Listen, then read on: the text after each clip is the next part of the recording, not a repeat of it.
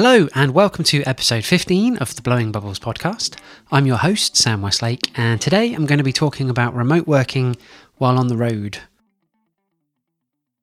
So today I've been putting the finishing touches to our van setup ahead of a 6-week trip, or that's the hope, around Europe. Now this is going to be a working trip, definitely not a holiday, although we may be in some warmer places.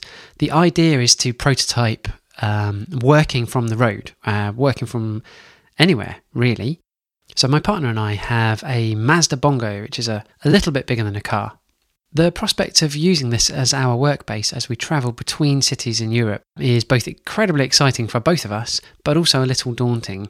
And we've drawn up a short list of reasons why we may have to sort of stop our experiment early. So here it is, the top 4 reasons why we may not make it to the end of our trip as planned. So number 1 is all about the van. Will it last? Is it going to break down on this long trip? Those of you who were listening to the podcast last year will know that the camper van that we took away then, which was a 40-year-old VW camper, that only got halfway around our trip in the UK before it popped its clogs. Consideration number 2 is, will I be able to be as productive?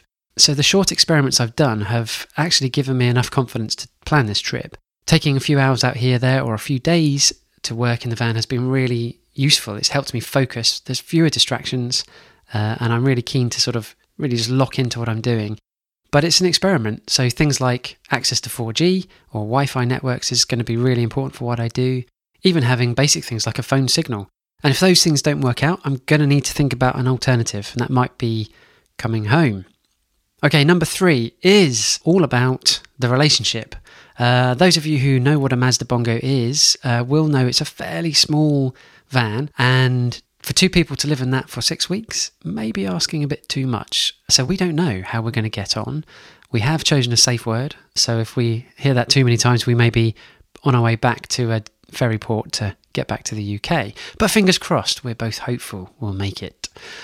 And 4th and finally is the reason why we're doing this trip is we're really keen to explore Europe, and we would like to do that while the weather is good. So the aim is to get down to southern Europe and to enjoy hopefully some pleasant weather. But you can't guarantee it, so if the weather's looking a bit rubbish, we may well come back. So those are the 4 things I'll be looking out for really carefully. Like I say, I really hope that that's not the case and we can make it there and back all the way through to the end of October.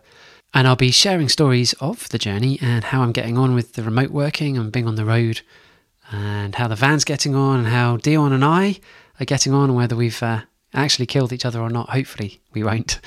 So yeah, listen out for that. Okay, if you want to follow this journey or find out more about me, please check out samwestlake.co.uk website, or you can follow me Twitter, Sam J Westlake, and it's the same handle for Instagram. All right, that's it for now. I've got a journey to start, so take care. Thanks for listening. I'll see you soon. Bye.